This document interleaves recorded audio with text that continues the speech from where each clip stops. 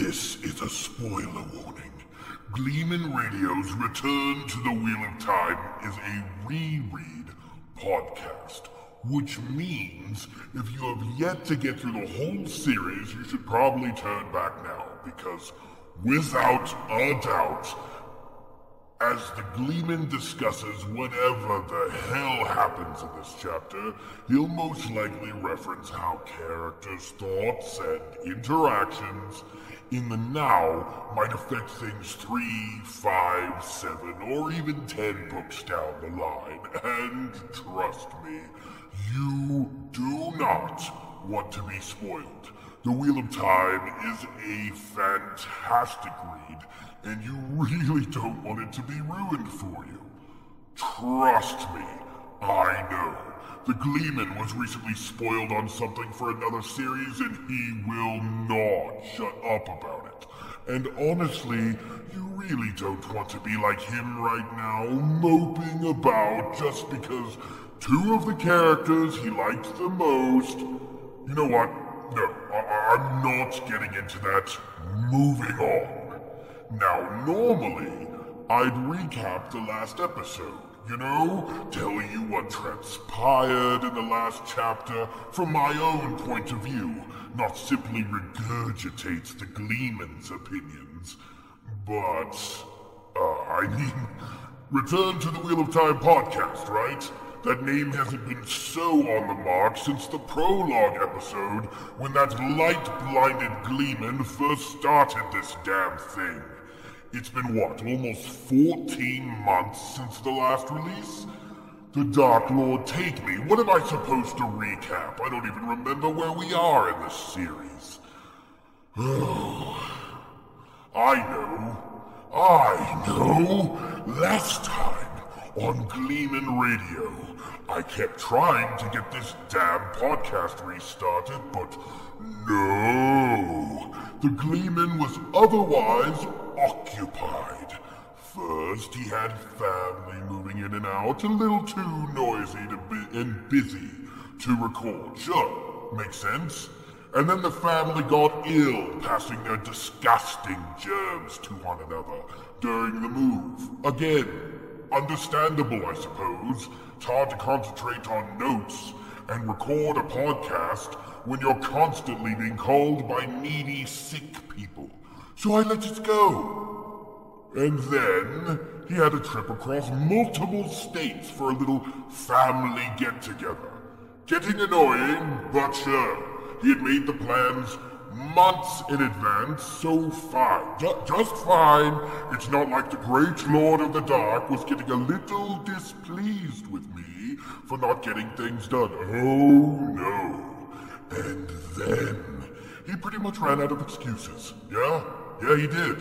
You know, I'll get to it. I haven't given up on it. But then weeks passed, and then months passed, and his lazy, light-forsaken butt never picked up the damn podcast again until now.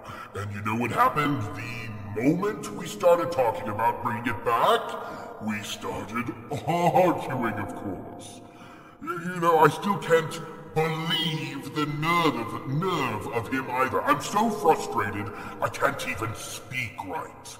He was so bloody embarrassed about his ridiculous hiatus that he tried coming up excuses that gave me the blame. Oh, I don't know. How about my car broke down on the road and I called you for help, but you wouldn't use a gateway because you're selfish. Calling me selfish when this is a lie he's trying to make up for you, his listeners. Really? Again, the nerve of him. So he's like, well, you wouldn't use a gateway, and you thought a portal stone would be more fun, 'cause you're crazy, and we ended up getting stuck in limbo for months and months and months. Pitiful. I had to put my foot down and tell the Gleeman to own up to his own mistakes. I may be evil, I may be mad, but at the very least, I won't be blamed for wrongdoings that aren't of my own doing. I got more pride than that. He wasn't happy though.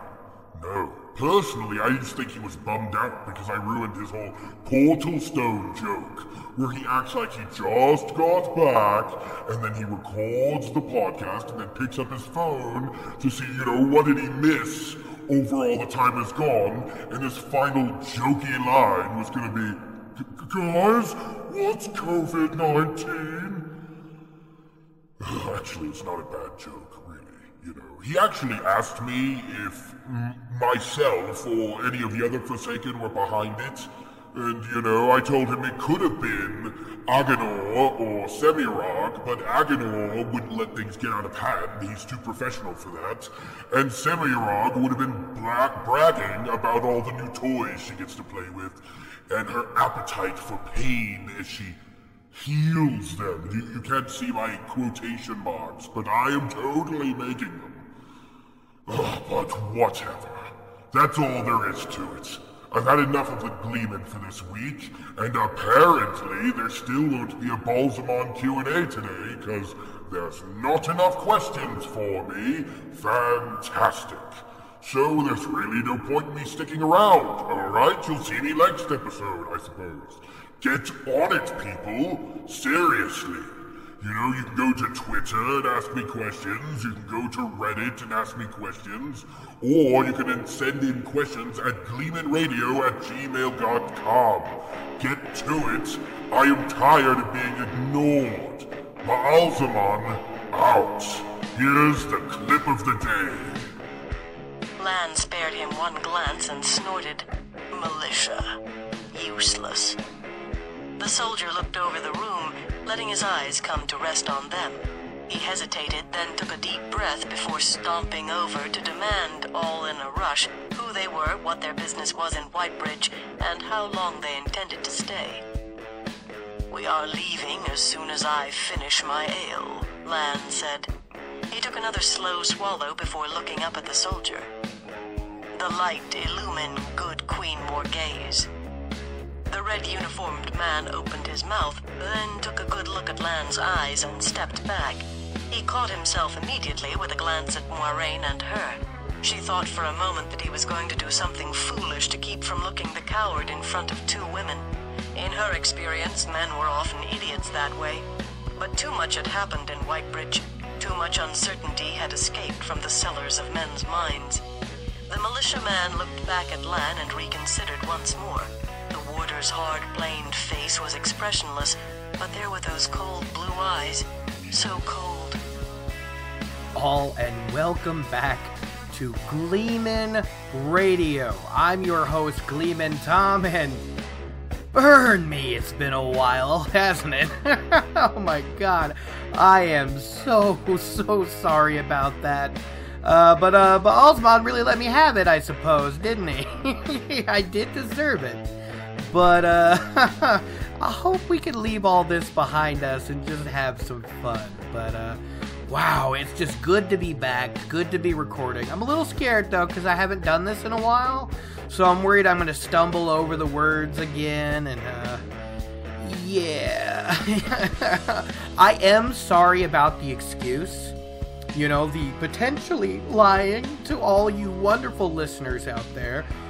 But in my defense, I want you to think about this. I was on my way back. I was supposed to restart this podcast in November 15th of 2019. Can you believe that? Woo!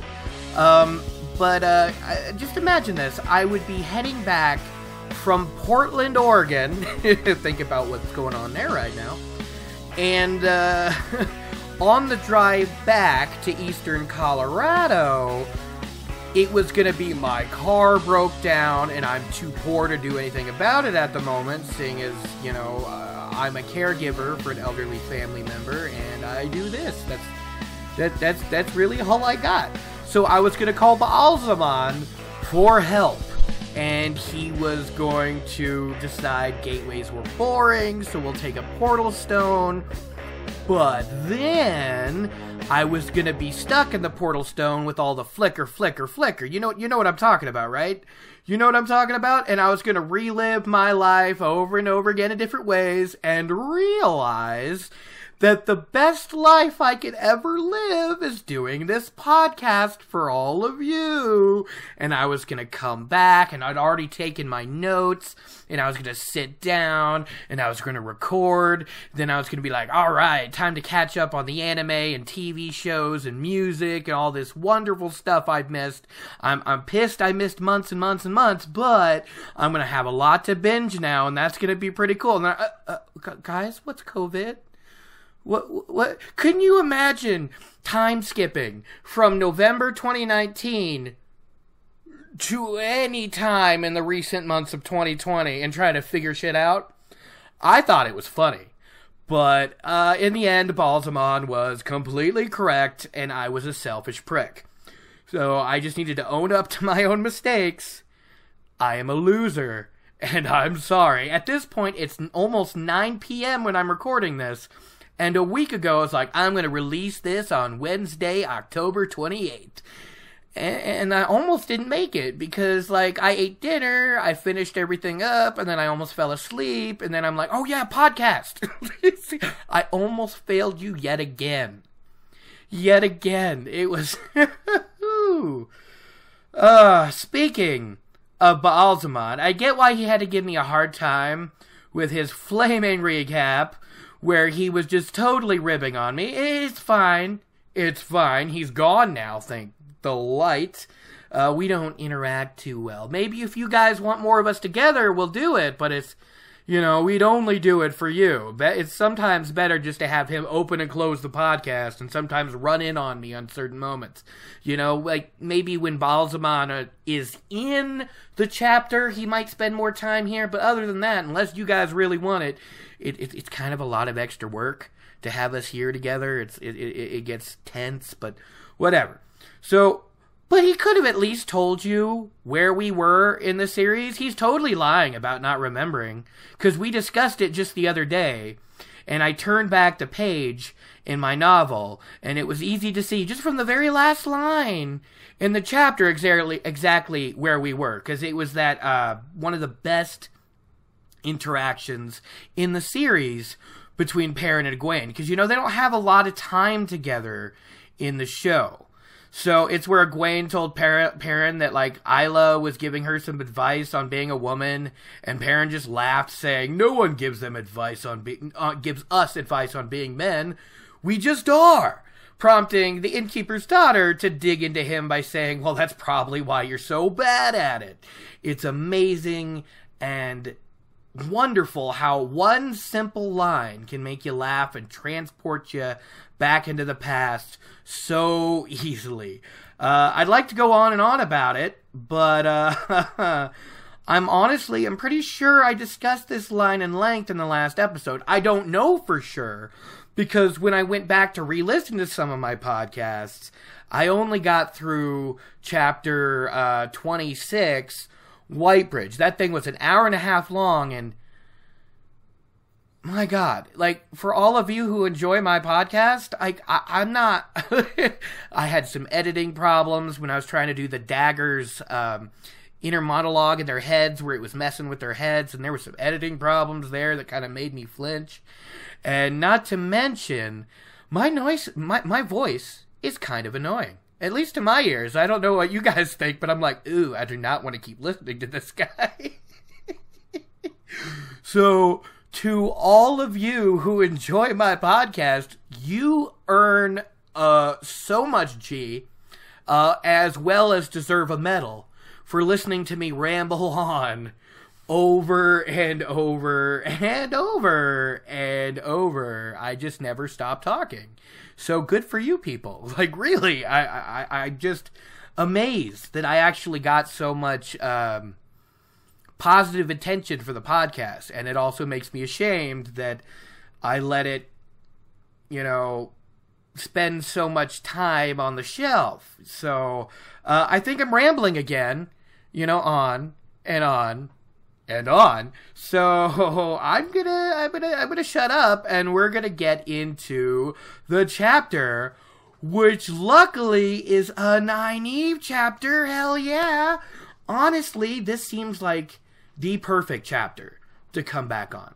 We've got Nynaeve, who I just adore. If she was an anime character, she'd be on the waifu list. To any of you out there who watch a lot of anime, I think you'd understand what I mean. Nynaeve is amazing. I love her. We're heading into Whitebridge with Moraine and Lan, looking for the boys, and that's pretty much it. Yeah, it's not a really hefty chapter here, but there's some fun character moments and insight, so I'm pretty excited to get into it, and I'm happy it's not too dense for my first episode back, you know what I mean? So, without further ado, time to discuss Chapter 28, The Eye of the World. So my notes just say Chapter 28, The Eye of the World, when really it should be Chapter 28, Footprints in Air. Wow, like, my notes are already messing up. I haven't done this in a while, guys. Okay? Don't give me a hard time. You know what? Do give me a hard time, because I need that kick in the ass. Blood and Ashes. I'm excited. Let's do this. Our chapter begins with Nynaeve trying not to stare openly and in awe of the fabled Whitebridge, seeing how Lan and Moraine are paying it no real mind, like it's an everyday occurrence that's just not a big deal. The poor girl is afraid she'd be laughed at or kind of, mocked a little bit for being a country girl if she showed too much open interest. Which is sad, really. She has the right to be excited about stuff, doesn't she? I mean, I don't think Lan would tease her at all, but I'm not as sure it's about Moraine, okay? She might take this opportunity to get a little bit of gentle teasing in order to let go a little bit of the stress of traveling with Nynaeve and none of the other Emond's Fielders. So, I don't know. Moraine might dig in her a little bit.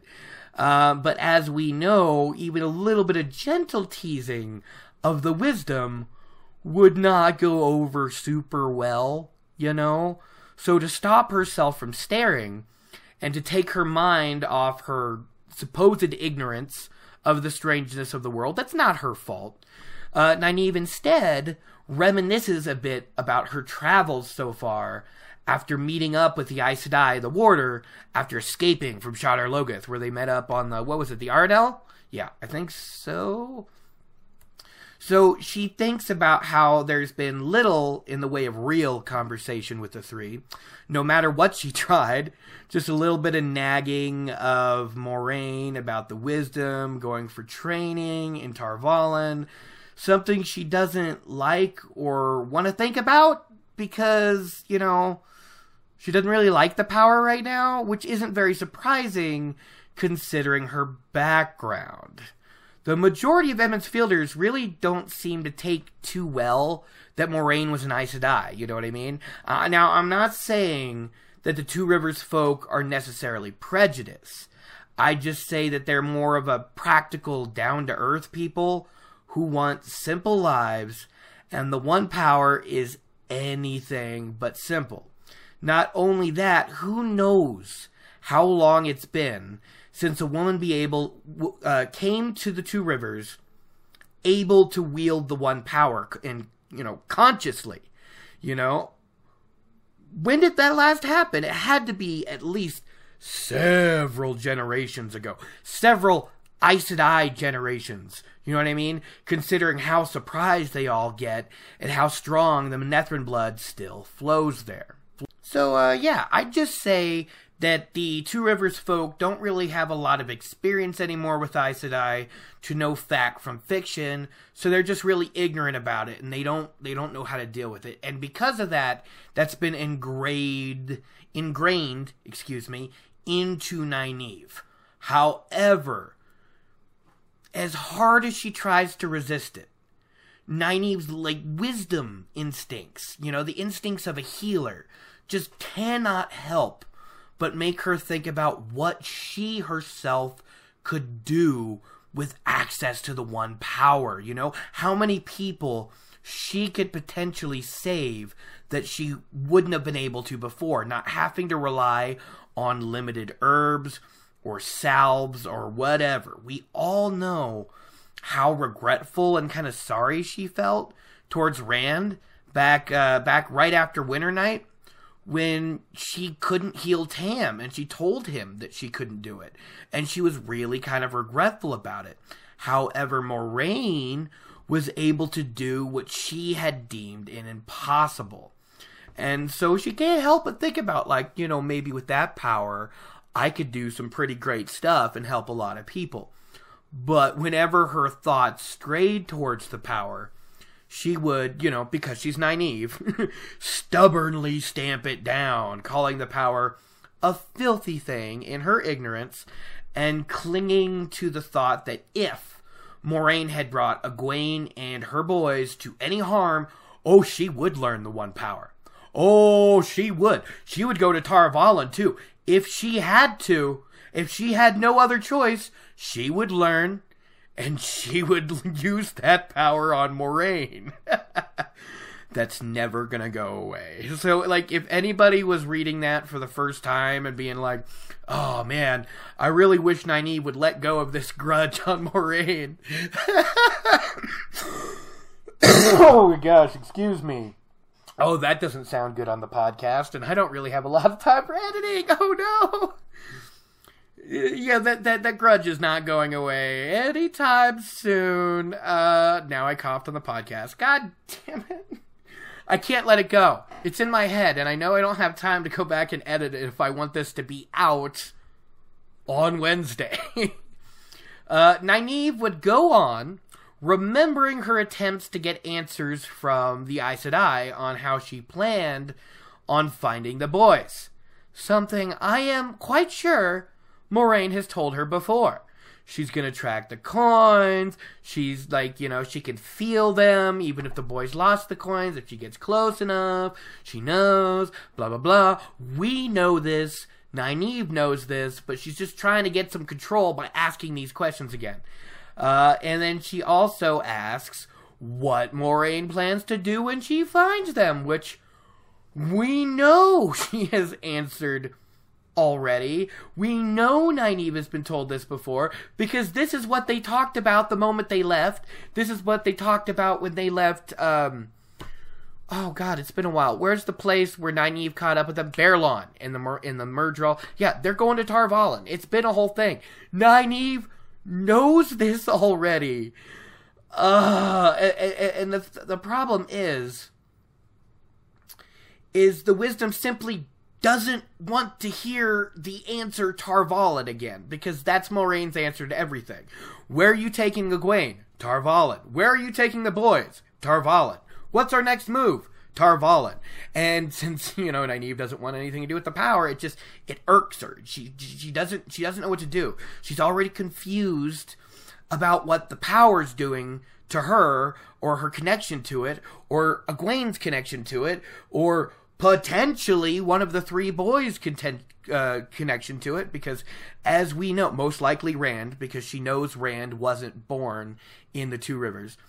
You know, there's only one thing that Aes Sedai really want out of men, you know, that they start chasing them down like this, and I don't think she wants to make them a warder. So, of course, Nynaeve is concerned. I'm rambling again, and I'm not even on my notes anymore.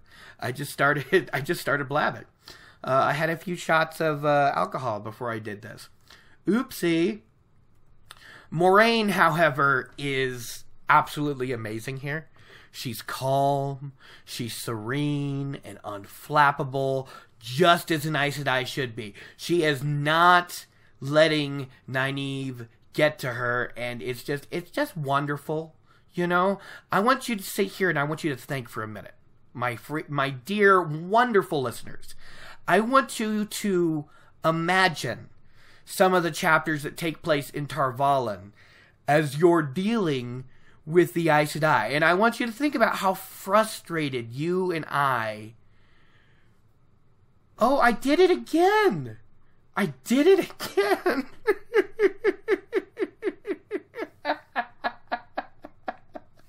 I'm jumping ahead in my notes.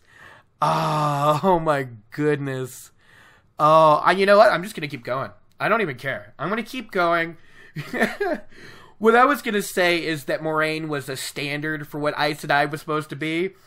But what was in my notes is imagine how frustrated you and I would be, dear listeners, if someone kept asking you the same questions over and over again, and you had to answer the same questions over and over again to someone who clearly knew what your answers would be, but just didn't like what they were. And it just brings a bit of a comfort knowing that no matter how annoying,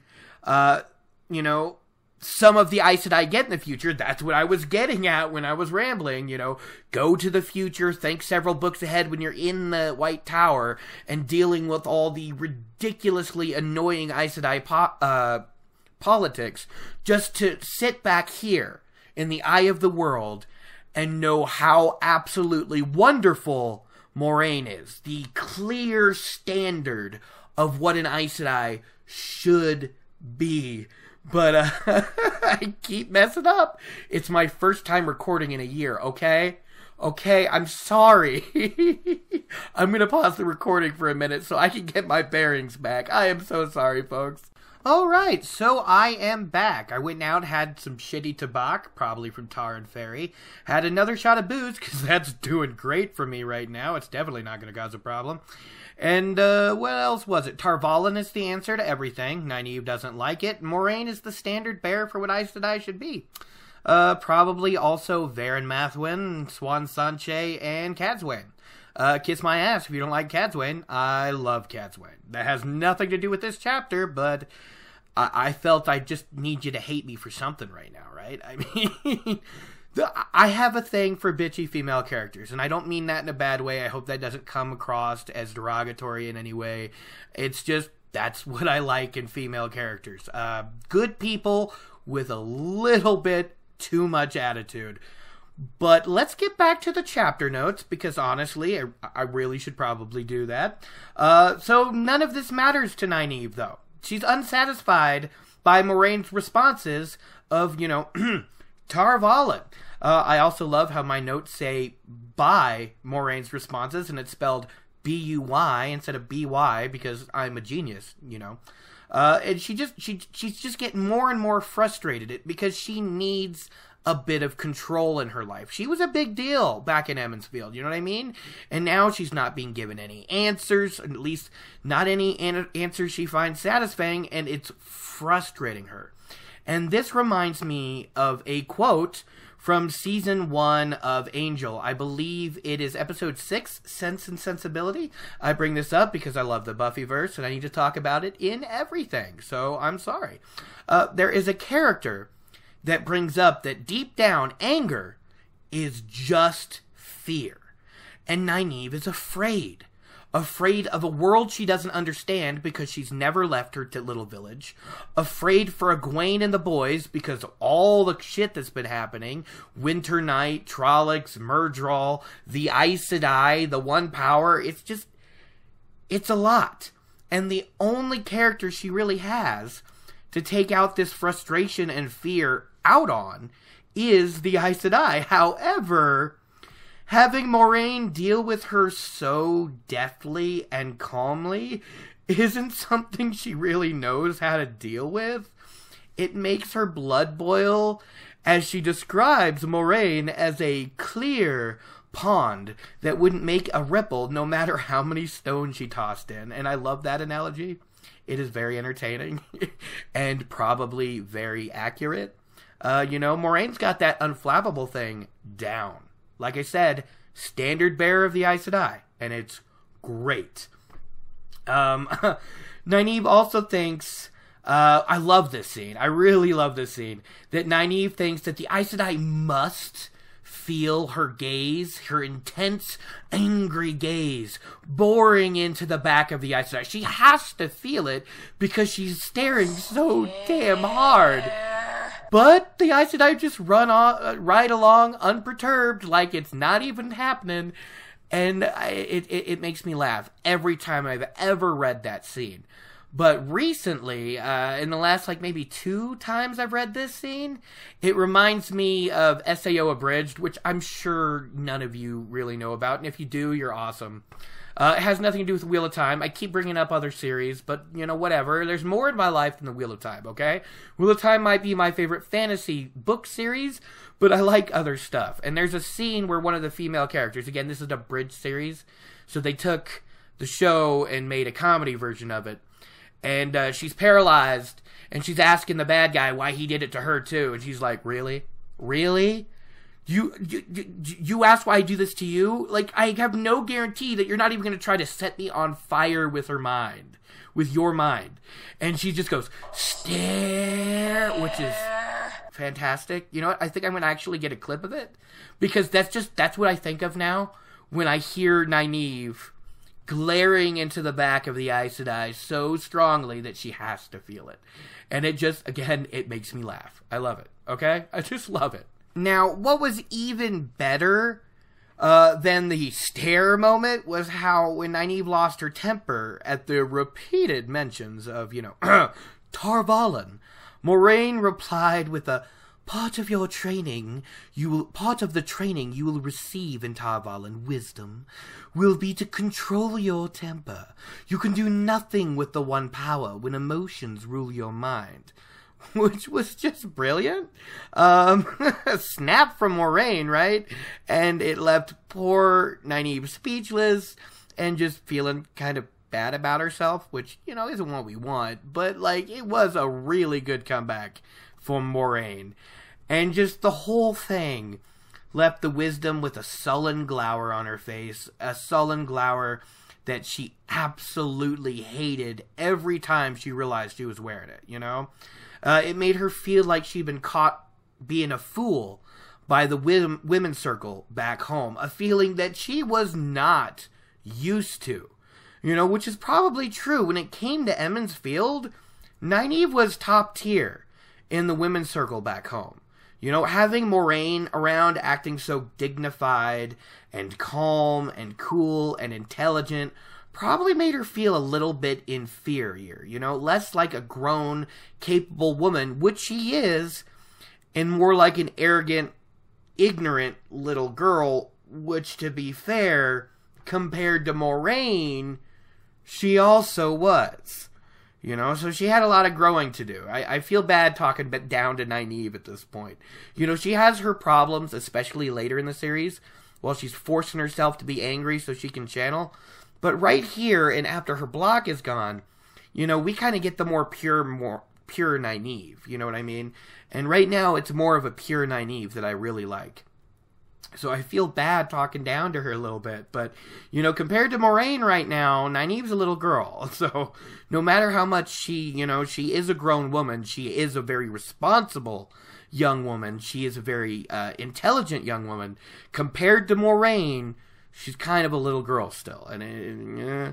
However, as much as she fought with the Aes Sedai about the one power, Egwene and the boys, and of course, being kept in the dark on her plans, there was also another reason for Nynaeve's agitation towards the older woman, which she wasn't quite ready to face yet.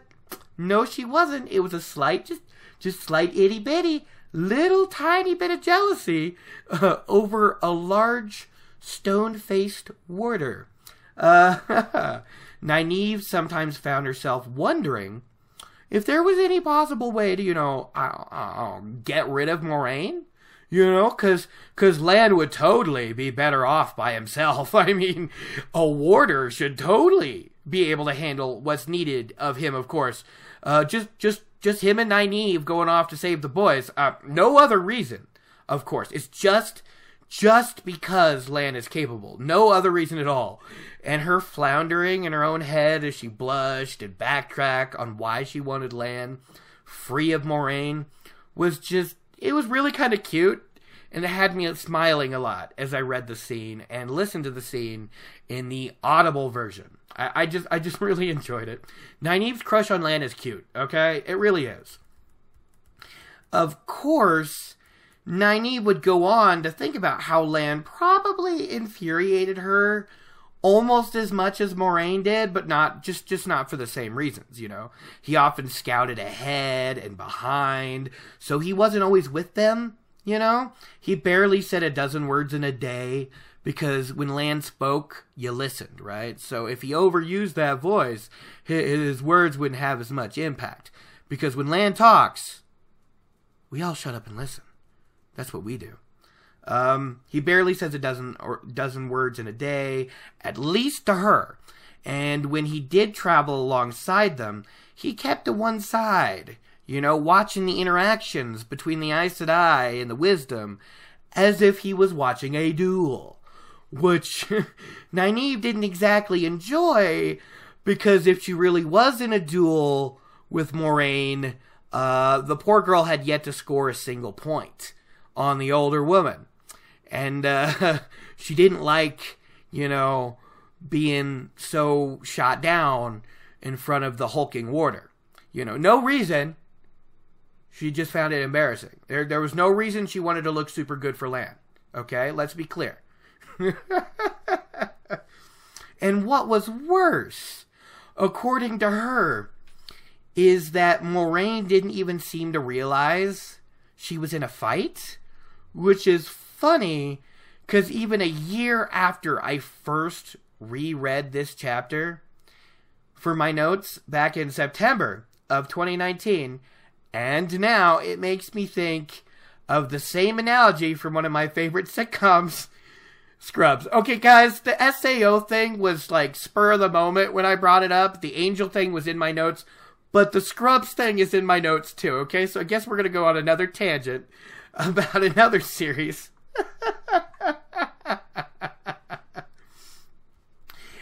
Scrubs is a medical sitcom which had two characters that quarreled for several episodes. One was Carla, you know, a healer, the head nurse, you know, someone that liked to be relied on. And the other was Dr. Molly Clark, who was the department psychologist at the time.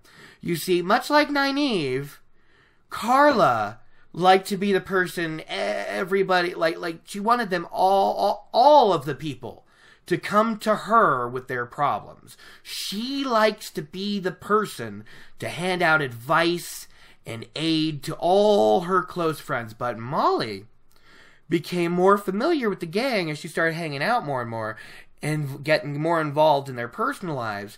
And she began handing out advice which was quite helpful considering she was, as I said, a psychologist.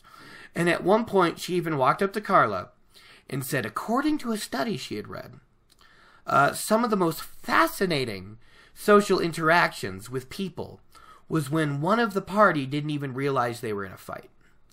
To which Carla smiled and nodded, you know, with a fixed grin and a "I'd like to kind of cut you" look on on her face. And the only difference here is that Moraine's above the petty fighting, you know, having way too many other important things to occupy her mind and her energy. While Molly Clark was just kind of this sweet person who was kind of just blind to Carla's feud because really it was nothing. Now that I think about it, this tangent doesn't really matter too much. I'm so sorry for getting into it. Another tangent about another series. I just find it amusing that this was the first thing to come to mind on multiple read-throughs of this series as I read about Nynaeve's frustration. It was what I came to mind this time, it was what came to mind a year ago, and it was what came to mind even the last time I'd read it, because I first saw the Scrubs episode in question years and years and years ago. It comes up every time I think about this moment, and that's why I wanted to discuss it, even though it really doesn't matter, and I probably just wasted your time. I find it amusing. This is what comes to mind. So, yeah, I guess just the biggest difference between the two is that Carla and Molly Clark were fine after a few episodes, while Nynaeve never truly let go of her grudge with the Blue Sister, you know? Even though she had thought that she died saving Rand Egwene and Aviendha from Lanfear, no, she still couldn't let that go.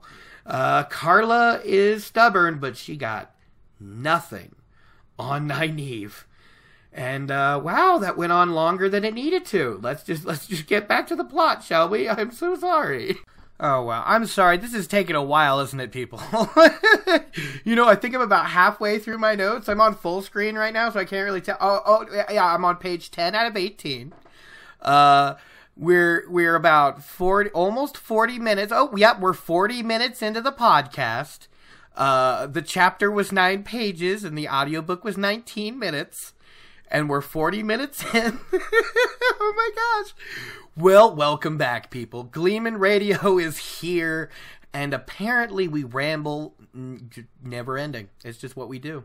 Yeah, I hope you enjoy.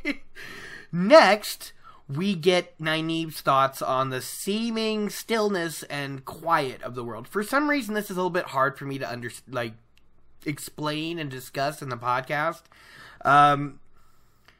Basically, it feels to Nynaeve almost as if the world itself is holding its breath, you know? It makes the wisdom nervous, but what made it even worse was that she could tell that the warder and the Aes Sedai felt it too, which meant it wasn't simply in her imagination, and that kind of terrified her more. You know, Moiraine would often stop and listen to things that weren't there with a grim look on her face, and Nynaeve would almost be tempted to listen to the wind as well, because that just seems like what Moiraine was doing. And then, you know, Nynaeve would shut it down, because after learning that listening to the wind had to do with the one power, she couldn't bring herself to do it anymore. She was tempted, but no, nothing to do with the power. You know, besides, she wasn't exactly sure she wanted to hear what the wind might have to say. She was nervous enough as it was. You know what I mean? So she asked Lan, you know, what he thought it was. And at first he said it was nothing. You know, I find it interesting that she asked Lan, even though she's nervous and scared. So she's like, Lan, what's the problem? You know, no reason at all, right? No reason that she's seeking comfort from the big guy.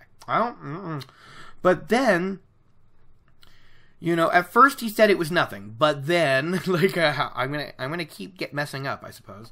He told her that she should probably turn back home once they reached Whitebridge and the Camelot Road, because the path ahead was far too dangerous for her, and that nothing would stop her from turning back now. Huh. Is it just me? Or does it sound like Lan is potentially worried about Nynaeve? You know, Nynaeve herself says it's the most he'd spoken in the whole day. You know, I'm just wondering, like he's just like, you should go back, it's dangerous. But Lan is big, scary, awesome warrior that can, you know, fight anything. So I don't know. It's just interesting, right? Like, maybe it's not one-sided, huh, Nynaeve? That's good. I don't know why I'm making these jokes, because we all know what's going to happen. I'm just having fun. However, before, you know, Nynaeve and Lan can share their fears with each other, Moiraine breaks in chiding Lan that, you know, she can't go home because, you know, she's part of the pattern now. So yeah, Moraine's like, no. And she goes on to tell Nynaeve that what they feel is most likely the Dark One watching the world. Nothing to worry about, like nothing you can do about it, right? Like, it's a truly scary thought. And, you know, we have Moiraine, like, reaching in the air, like she's feeling the air, and then being kind of disgusted and wiping it on the side of her dress. You know, which, you know, doesn't do good things for her dress, but I guess it's a metaphorical grossness. I don't know. But yeah, Dark One watching you, not, you know, watching the world, scary thought. And Nynaeve definitely doesn't want to think about it. So, going on, at first, Lan had been the one to lead them forward through the wilderness. But the closer they got to Whitebridge, Moiraine began taking the lead, picking her path, forward confidently, like she's following footprints in air. We got the title drop. That doesn't always happen in the chapters, so it's fun when it does.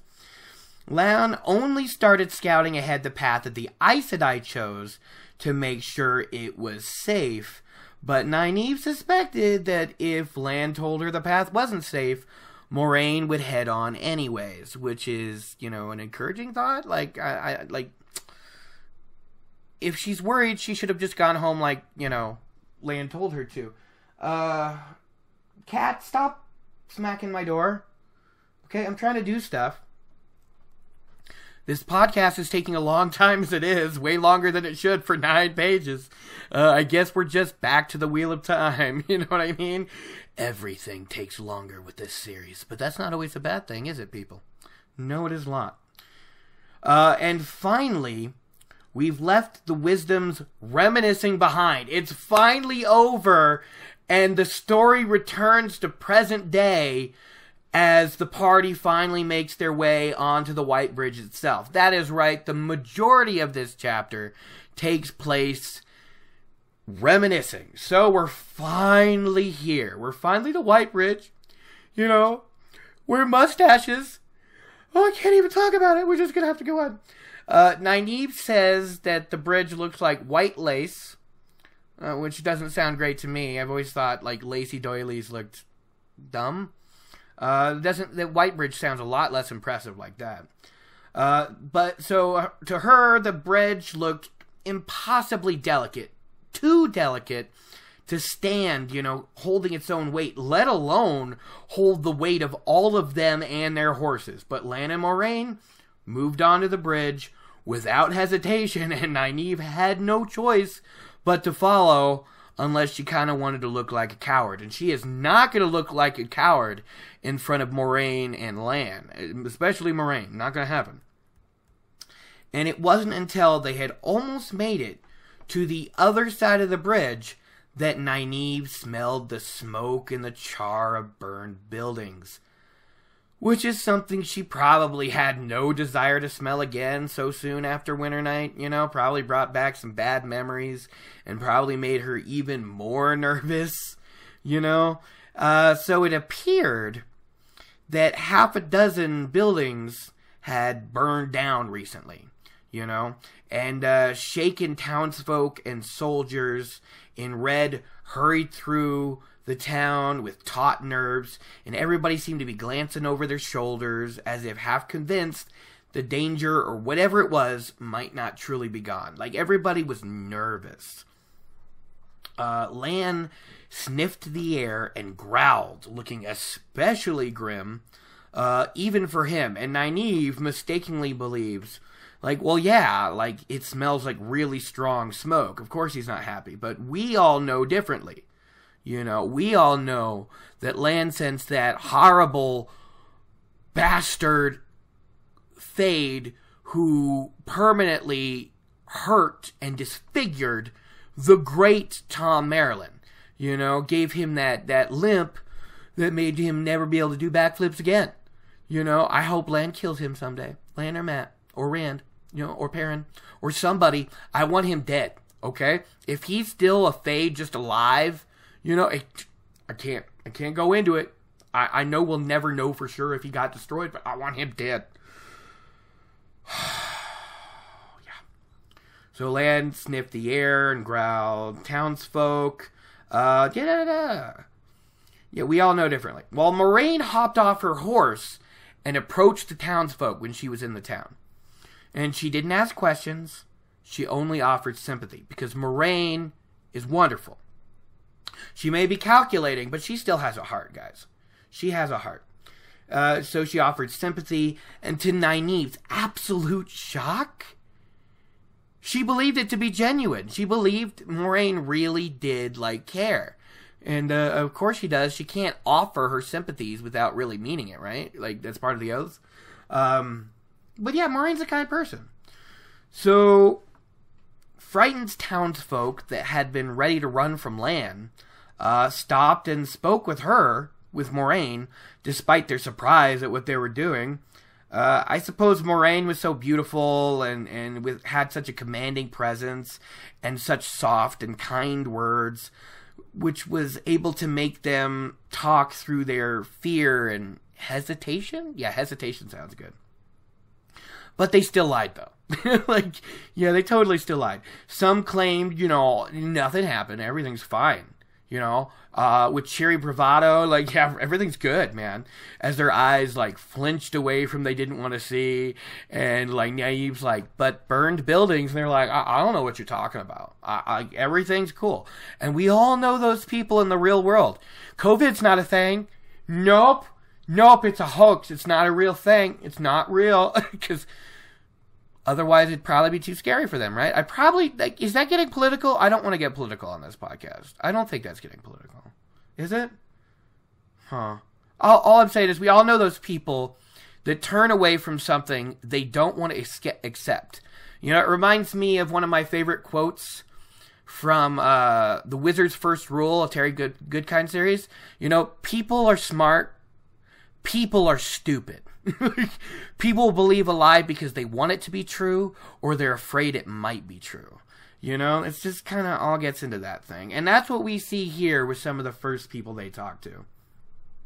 While others claimed, lamely, that it was just an accident, not a big deal. A lamp turned over in the night, and it started a fire and it sucked, but it happened. Nope, nothing bad. Nope, just an accident. But Nynaeve could see that not a single one of the burned buildings stood next to each other, which made an out-of-control fire caused by a simple mistake very, very unlikely. According to Nynaeve, there were as many stories as there were people. Some women leaned forward conspiratorially and told Moraine that there was a man in town messing with the One Power. And no matter what the men said, it was about time to call upon Tar Valon, Let the Red Ajah sort them out. Which might actually be the case. I did hypothesize it in Whitebridge. Just a second. Sorry about that, folks. It was that shitty Tar and Fairy Tabak, keeps making me cough, and I don't want to keep doing that on, the recording, so I paused for a minute, It's either that, or maybe I should quit smoking altogether, but it's definitely got to be the Tar and Fairy Tabak, right? It's definitely not that I need to quit. Anyways, where was I? Made a mistake, unlikely. So we thought that it could have been Rand actually calling lightning when Tom was attacked, because there was a flash of blue, and I hypothesized that it could be him, calling the power, desperately trying to help his mentor. But, I doubt he struck 6 buildings, so, I mean, maybe he started one, and then things got out of hand, and as we know, more than just that happened, because poor Bail Domon, so we're going to get into that. So yeah, Red Ajah sort them out, while yet others claimed it had been attacked by bandits. No, dark friends. Those people going off to see the false dragon. Or on a boat. Yes, there had been trouble with the boat, but they'd been run off, cutting loose their mooring lines as a mob pounded on the docks towards them. In particular, a potentially familiar weaselly-looking man commented that they'd sorted them out and sent them off, that they should leave those types of things in the borderlands where it belonged. And I have a horribly sneaking suspicion that the Weasley little man that ran off in fear as if he had said too much to Moraine might have been our most hated former shipmate, Gelb. But, we may never know. So yeah, it could have been Rand lighting the fires. It could have been Rand lighting 1 or 2 of the fires. And then the mob of people that Gelb probably riled up to get out of Bail Domon and his crew. Maybe they started more fires. Maybe some of Domon's crew were in this place and that place. Like who knows? Like, who knows? Really. Like, they didn't give us a huge amount of context for this. We'd like to put together the pieces and figure out what exactly started these fires, but it could be Rand, it could be Gelb's people, it could have been both, you know. It also could have been a lantern falling over. For all we know, ta'veren went wild, and Rand struck down one place, and Gelb raided another, and a lantern fell in another place, and just the shit went crazy. We might never know, and that bugs me just a bit. Just a bit. But, you know, what are we going to do? And I find it really amusing that if the wisdom had arrived in Whitebridge just like a day or so earlier, she might have met Bayle Domon like a full book earlier. No, not a full book, because she didn't meet him. No, yes, she did. She got him to agree to take them, right? It wasn't just men. So she would have met him a full book earlier if she'd showed up a day earlier. Because as we know, Bayle Domon is the most important ship captain in all of the Wheel of Time, spending most of his time with Mat and Nynaeve's party, and without him, we would never have won the last battle. I'm just saying. He was definitely pulled in by ta'veren strings. That is all I'm saying. He kept showing up, and he showed up, and he showed up, and you know what? He was always doing something important, interesting, or helpful. Bayle Domon is the best. That's all I'm saying right now. Anyway, moving on. We're actually almost through my notes. Apparently, these are a little bit more streamlined than when I decide to talk about, you know, tangents and stuff. Anyway, Nynaeve did hear mention that a Gleeman got away on the boat, which made her think of course, mustaches. I mean, Thom Merrilin. Thom Merrilin. She shared her suspicions on the matter with Moiraine, who listened fairly to everything the wisdom had to say before agreeing that it was possible, but she didn't really think it was very likely. And just as we wanted to talk about what might have happened to cause all the fires, we kind of need to talk about what happened to Thom Merrilin. Because personally, there's no way for us readers to know the full truth of if the Gleeman in question was in fact Thom Merrilin. Rand and Mat currently have his Gleeman's cloak, so if he was recognized on the boat by his Gleeman's cloak, then it's not Thom.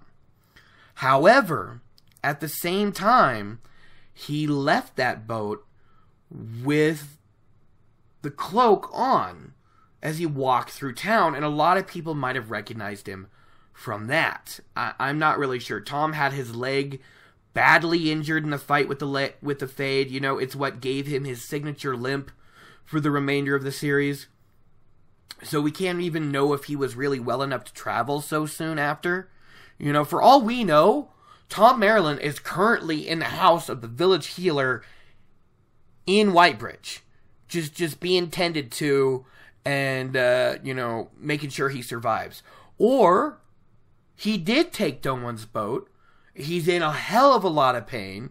Domon's not going to be happy because he can't entertain.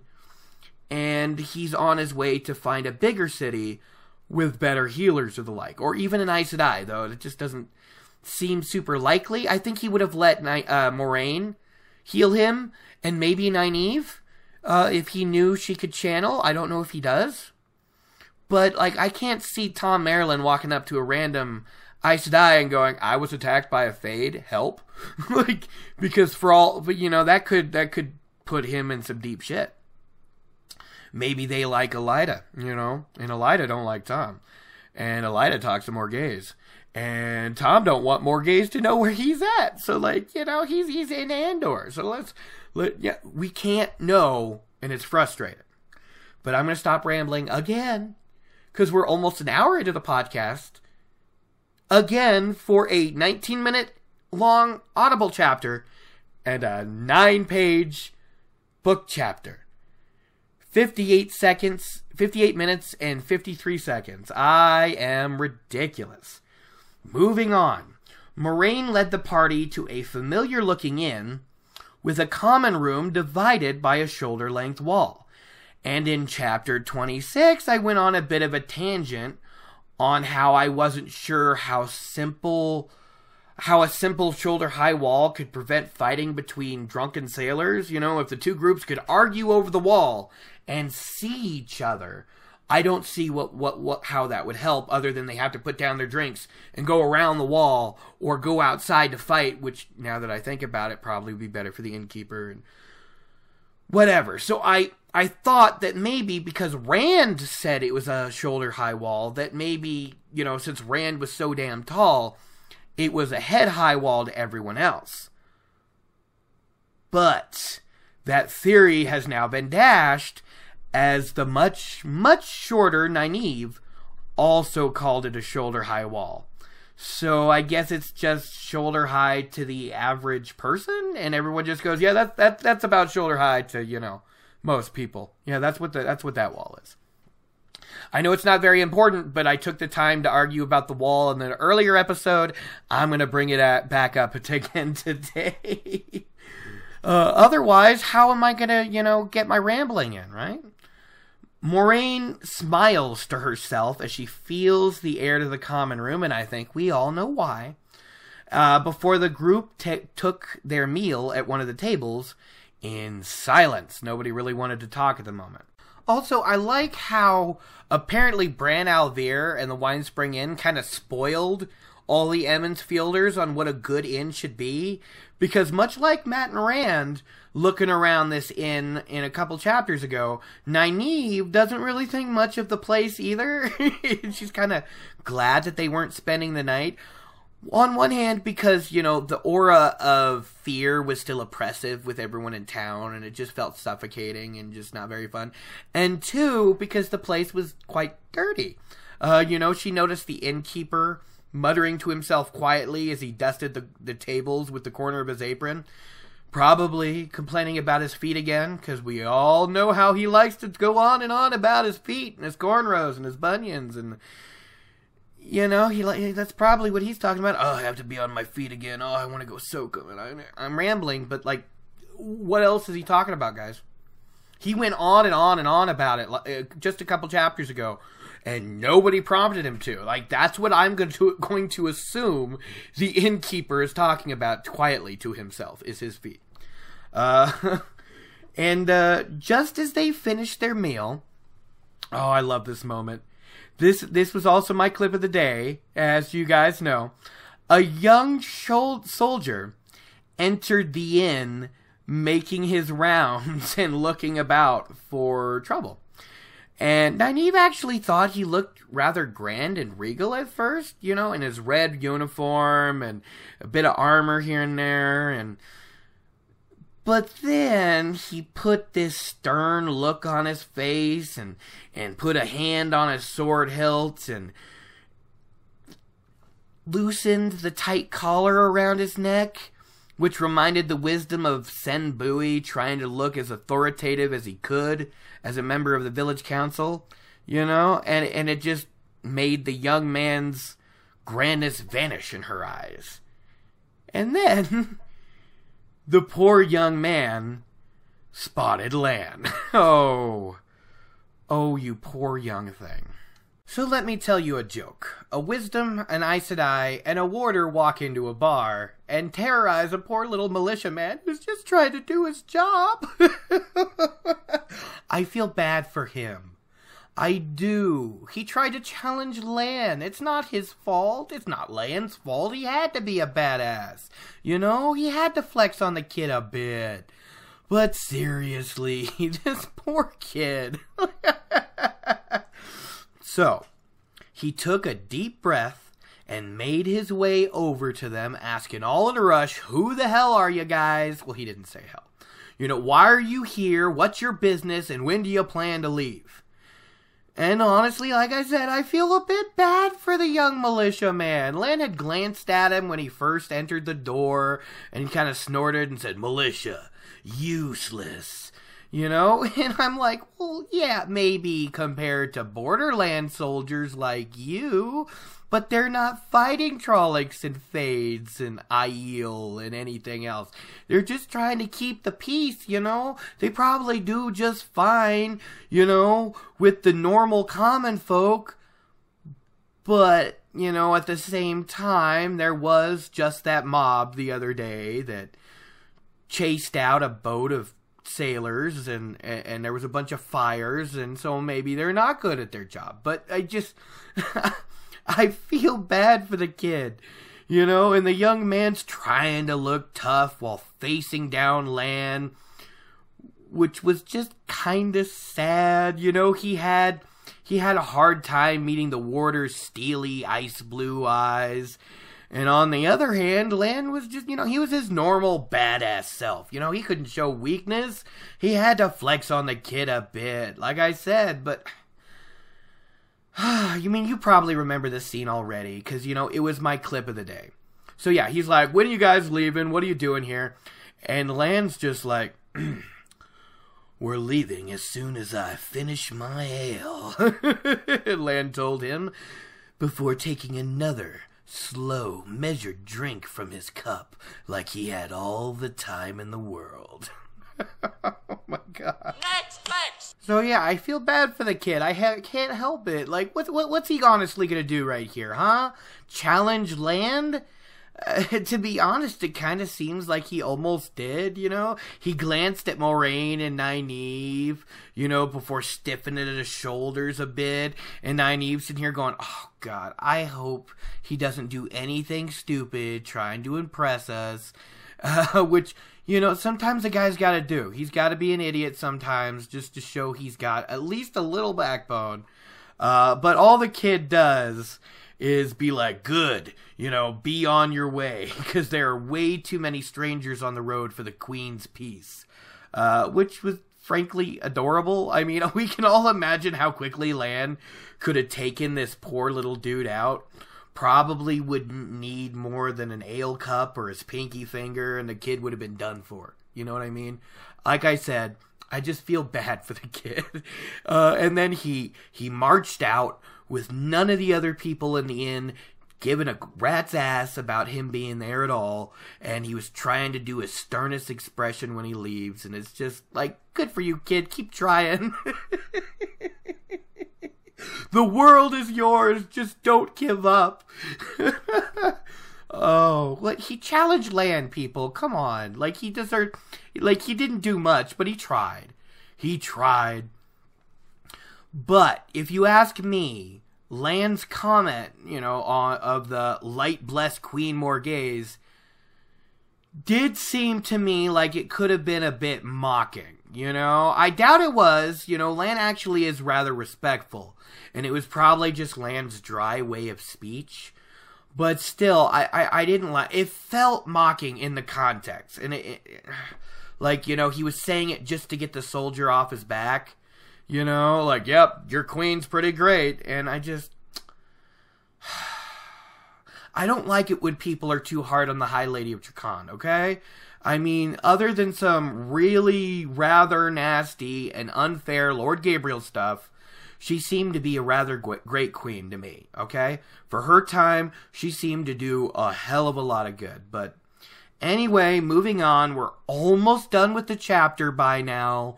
We're over an hour and 7 minutes in. We're almost an hour and 8 minutes in, I think. And it was a 9-page chapter and then 19 minutes on Audible. So we've been going for over an hour. Oh my God. I forgot that I do this sometimes. I ramble and I just discuss pointless shit. And I'm having fun, so I really hope you guys are too. Alright, so with the young militiaman gone, Nynaeve turned to the other two and asked, well, what are they going to do now, right? Perhaps go after the boat? Because, you know, the Gleeman was really their best clue. But Moraine's like, no, she really doubts that they were on the boat. Oh, I'm skipping ahead again. It was time to change tactics and to pursue the other boy who still had his token, because apparently he was a bit to the north of them at the moment, and she went on to say that she really seriously doubted that the other two boys had taken the boat. And in any case, she told Nynaeve with a smile, and Lan, by the way, Nynaeve and Lan, she told them both, that the boys had been in that very room not even like a day ago. 2 days at most. They were afraid, but alive. And I find it really interesting. She says that the fear they were feeling made it easier for her to sense the trace she had on them. I have no idea how that's supposed to work, but I found it fascinating anyways, you know? How, really though, how would putting a tracer on a coin that's later spent and no longer with them make it easier to follow or track them because of the heightened emotions? It's not just me, right? Like, I really wish we got a better explanation here because I find it so interesting. I really wish it. But as Perrin would say, if wishes had wings, pigs would fly. So I guess we'll move on again because we're probably never going to get the answer. The only time I know a weave like this was ever used again was, I believe, much later in the series when Elaine puts a weave on like this perch snatcher's belt buckles and shoe buckles and whatever, and says she can use that to find him at any time. But again, we don't get any context on how it works, why it works, if she'd still be able to find them if he threw off the belt. We don't know, and it bothers me. I at least want the mechanics on this, you know? I don't know why, but I want it because it fascinates me. So, yeah, Moiraine decides it's best to go after Perrin instead of Rand and Mat. Though, in truth, she doesn't actually know which of the boys she's following and which of the boys she's leaving till later. And because Nynaeve asks, she's like, which ones is it? Which? And Moiraine's like, I don't know. She just shakes her head like, I don't know. Like, how would she know, right? But apparently she could tell they were afraid, but not who it was. It bothers me, guys. I want to know. The truth is, though, at this point, it really would be better to go after Perrin. You know, the two boys who fled Whitebridge in fear could have gone in any direction. Moiraine says, like, they fled in fear. They could be 20 to 40 miles east, north, south, west. You know, in their fear, they could get hella far. And it's better to go after the boy they know still has his token. You know, because at this point, she's sure that the two boys who are on the run will, at some point, remember Caemlyn. And when you think about it, from Whitebridge to the capital of Andor, there's roads, villages, farms. It's not wilderness where they can suddenly be ambushed by Trollocs, you know? They will be meeting up with some dark friends and another Fade, but like, you know, like they have a better grasp of their surroundings here. It's something they're more used to. And they'll probably be, you know, much better off at this point. While Perrin is still off in the wilderness. So, yeah. Yeah, she's going to go after Perrin. She doesn't know it's Perrin, but that's the decision. And more importantly, it's really good that she's deciding to go after Perrin, because as we know, he's going to lose his coin before too long as well. You know, it's going to be taken from him by the White Cloaks. I really hope you don't hear that. We got a mouse, like, yelling, screaming. I think it got caught in a trap, which is good, because mice suck. And this old house is like 90 years old, and it has mice, and I hate them. I hate them so much. I'm constantly being spied on by the Dark One's eyes, people. See, it happened again. I hate it so much. I put down traps every day. I think it's Ba'alzamon. I think Ba'alzamon's messing with me, right? Because it's better to think it's Ba'alzamon than just our house is forever going to have mice, right? Even though I put down traps every day and catch mice like almost every day, and it's gross, and I hate it. Oh, I got distracted again. But mice suck, and it's easy to get distracted by their really annoying noises. Ugh, so where am I? Yeah, so we know that it's probably good that they're going after Perrin, because Perrin's going to lose his token pretty soon to the White Cloaks. And I think, personally, that the pattern is pushing Moiraine there, you know? Can you imagine what might have happened If Moraine and Lan and Nynaeve hadn't gone off after Perrin and Egwene in the upcoming White Cloak camp, seriously, if I remember right, that flaming bastard Byar, or whatever, I don't remember if he has a last name, it's just Byar and he's dumb. You know, he was trying to get them to escape, right?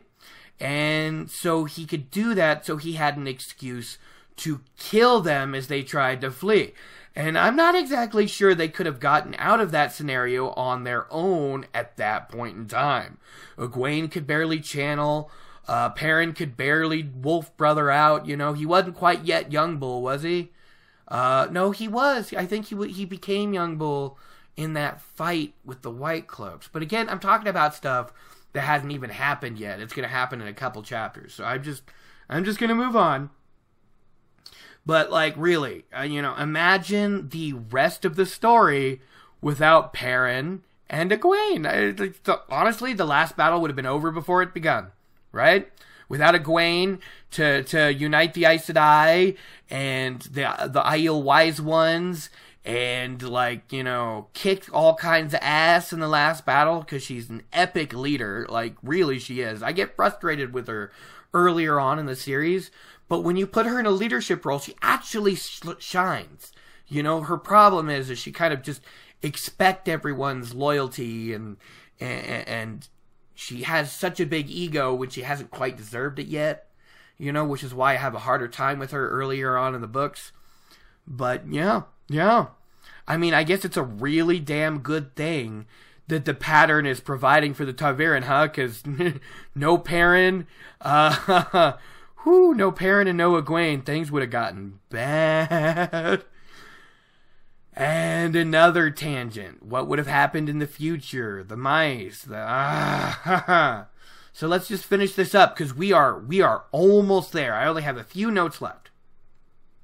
Moraine decides to go after the boy who still has the token for now. But Nynaeve's just mad again, because Moraine hasn't mentioned Egwene even once.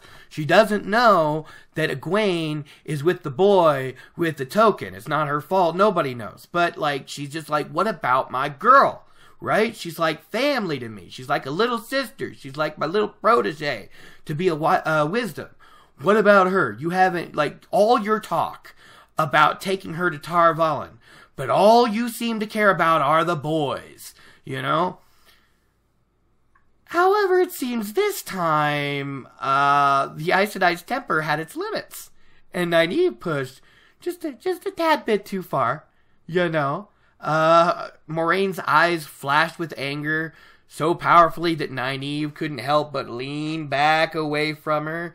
And Moraine coldly tells the wisdom that of course she cares about Egwene, that she doesn't not easily give up on a girl with that much potential and the power. But the wheel weaves as the wheel wills, and they'll do what they must, you know? And, I mean, Nynaeve could never understand it, you know? Moraine's been on this epic quest for 20 years to find the Dragon Reborn and help him and protect him and guide him towards Tarmon Gai'don. So yes, Egwene is awesome. Egwene is great. Egwene has amazing potential, but one of these three boys is, like, ridiculously important to the pattern, and at this point of the time, Moraine does not know that Egwene and Nynaeve and all three of the boys are so damn important as well.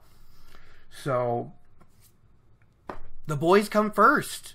Plain and simple. And it makes sense that Nynaeve struggles to deal with that. But that's just how things are.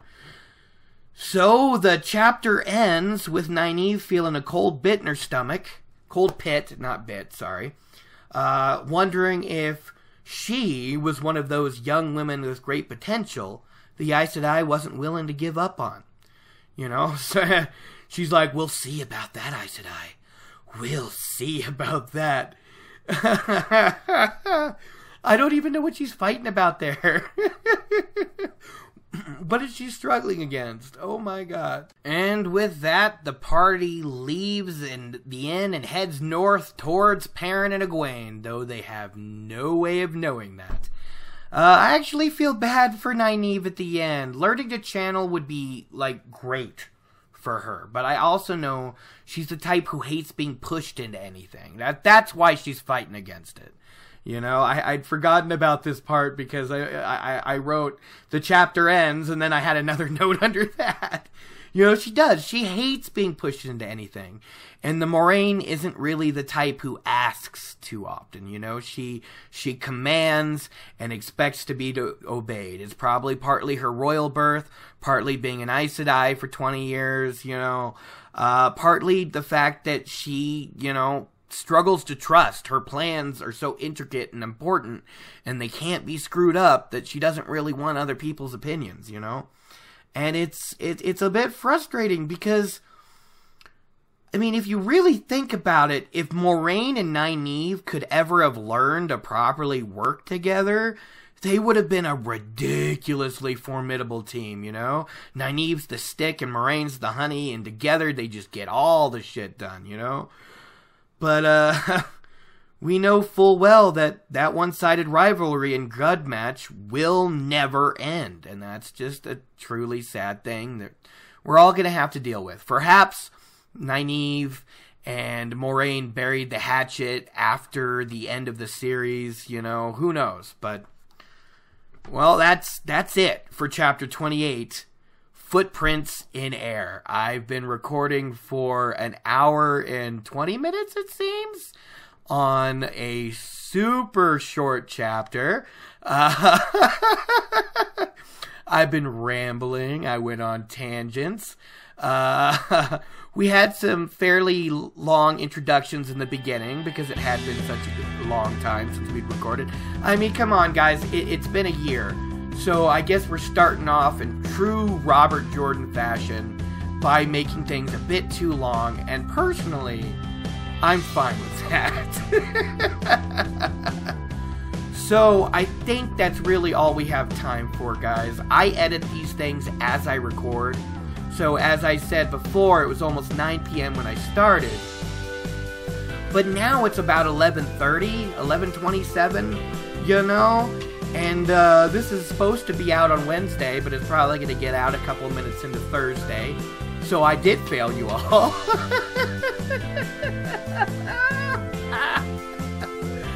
Oh man, you know, I edit while I record, that way I don't have to do it later, because I don't always have the patience to listen to my own self-ramble. And not only that, it's just easier to edit as I go. If I don't like what I just said, I can go back and take it out. Not to mention that I had to have a couple breaks because, you know, that tar and fairy tobacco was just making me cough, and I didn't want that in the podcast too often. And it's definitely because of the tar and fairy tobacco, not because I need to quit smoking, obviously. Because tar and fairy folk are trash. Emmons Field for life. And, you know, there was just... I'm still going on. Ballsman's not going to be back for the end of this episode. I apologize if that disappoints anybody. But, you know, if you do want him to come back for the end of the episode, if you do want the Ballsman Q&A section to return, which is definitely what he wants, then you should absolutely send in your questions to either my Twitter at The Gleeman Radio, or you can go to my Reddit at Gleeman Radio. I think it says You Gleeman Radio as a personal thing. But, like, you can send me messages there and stuff, like, I think. Or you can just cut straight to the what? You can just email me at gleemanradio@gmail.com. Send us those Ballsman questions, because I do not want to deal with his whining. That, come on. Like, the Betrayer of Hope needs so much attention. He's so high maintenance. Like, send those things in. It was so fun to come back. I'm sorry this took so long, but I had a great time. I hope you had a great time. That's really all the time we have for today. Take care, peace out, and bye. Love you guys. So happy to be back.